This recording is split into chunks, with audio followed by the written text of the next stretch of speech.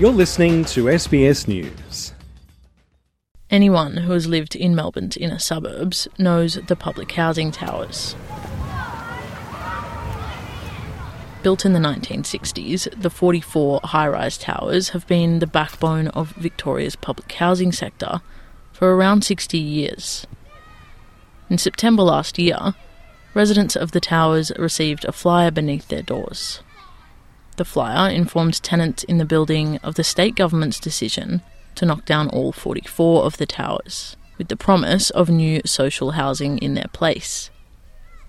Now, some tenants have decided to take legal action against the government for what they say is a breach of human rights. Inner Melbourne Community Legal is the community legal centre filing the class action on behalf of the residents. And Louisa Bassini is the lawyer leading the class action. We decided to commence legal action because, unlike other announcements of this sort made by government regarding public housing renewal, there's usually a case put forward to the public as to why the changes need to happen, including such things as how the people whose rights will be impacted have been properly considered in the process. And in this case, we haven't seen that. We haven't seen any what we call a charter assessment, a document that shows how people's rights under the Charter of Human Rights and Responsibilities Act have been properly considered. Nor have we seen really any case made publicly for why there are structural problems, for instance, with the towers that require them to be necessarily torn down.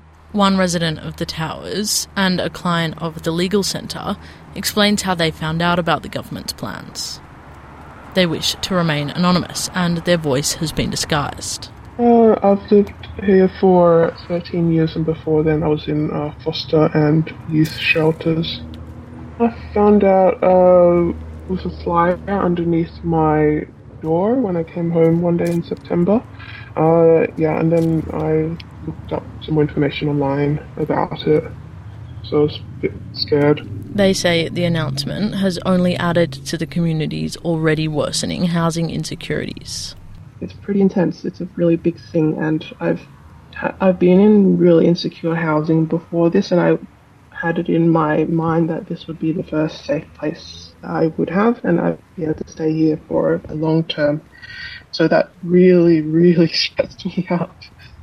But this isn't the first time the Victorian government has faced scrutiny over its treatment of public housing tenants.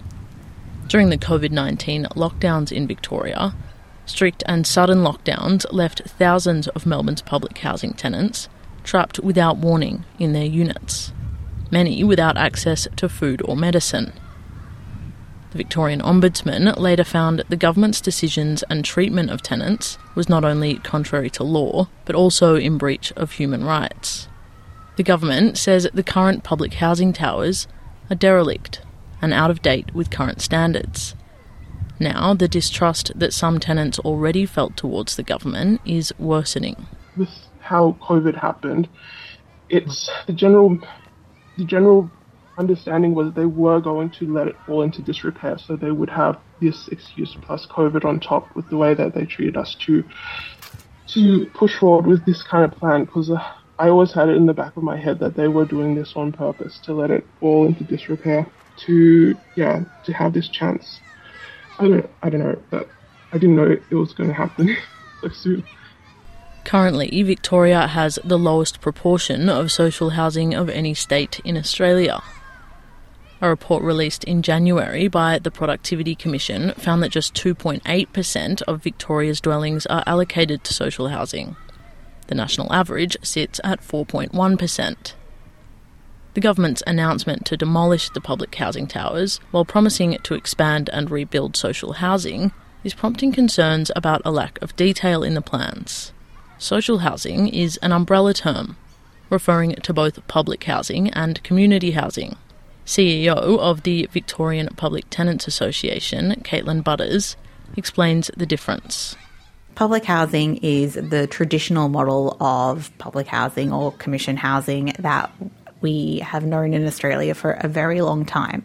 They are homes that are usually owned but always managed by the Director of Housing. Rent in these properties is capped at 25% of household income, and properties are allocated on the basis of urgency of need.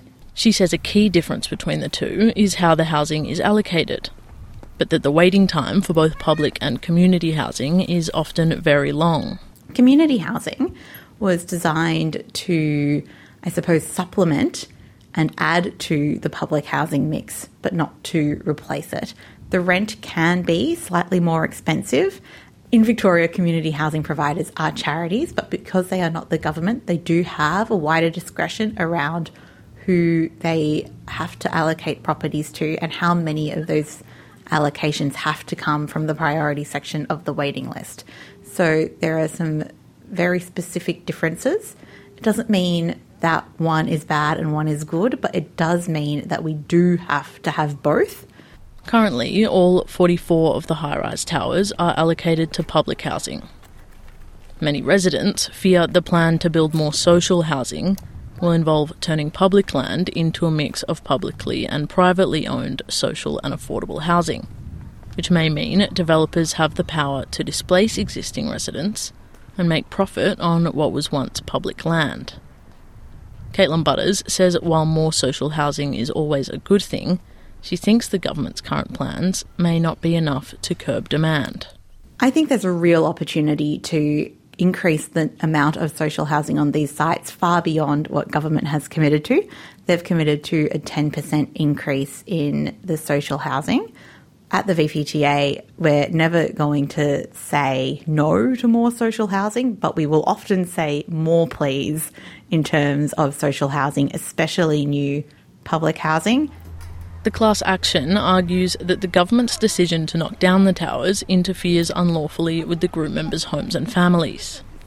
Louisa Bassini says one of the biggest concerns is that public housing tenants will agree to community housing options without being properly informed of the differences. I mean, this is one of the main concerns that we have, especially because it's already happening now. We know of people being offered community housing homes and accepting them, probably without fully understanding the implications this has for their rights. So we sought not just assurances from government, but undertakings or some legally enforceable mechanism that would be able to be signed by both parties. No such documents being provided to people. While many fear the decision will make their place in public housing insecure, not everyone thinks the plan is a bad idea. Emma Dawson is the Executive Director of Per Capita, an independent policy analysis centre working to fight inequality in Australia. She says while the communication could have been handled better, she agrees the buildings need replacing. A lot of the towers are really out of date in terms of them being fit for purpose as modern houses. They're highly inaccessible. A lot of them are not accessible to people with disabilities or older people. They're very hard to heat and very hard to cool. And I think the decision was made after looking at the various options that replacing them and replacing them with more modern, sustainable housing that can be adequately provided to be accessible, have universal design principles and that kind of thing. If that's what we're going to end up with, then I think this is the right thing to do. Caitlin Butters says there has been a range of response from tenants, from those who already wanted to relocate to others for whom the news of relocation was a devastating blow.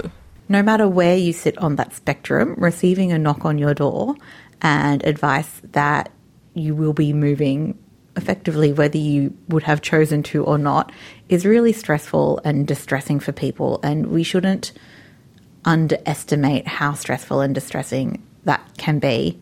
The Victorian government's plans currently indicate the public housing towers will be demolished by 2051. The first tower replacements, planned in Carlton, Flemington and North Melbourne, are set to be completed by 2031. Sydney Lang for SBS News.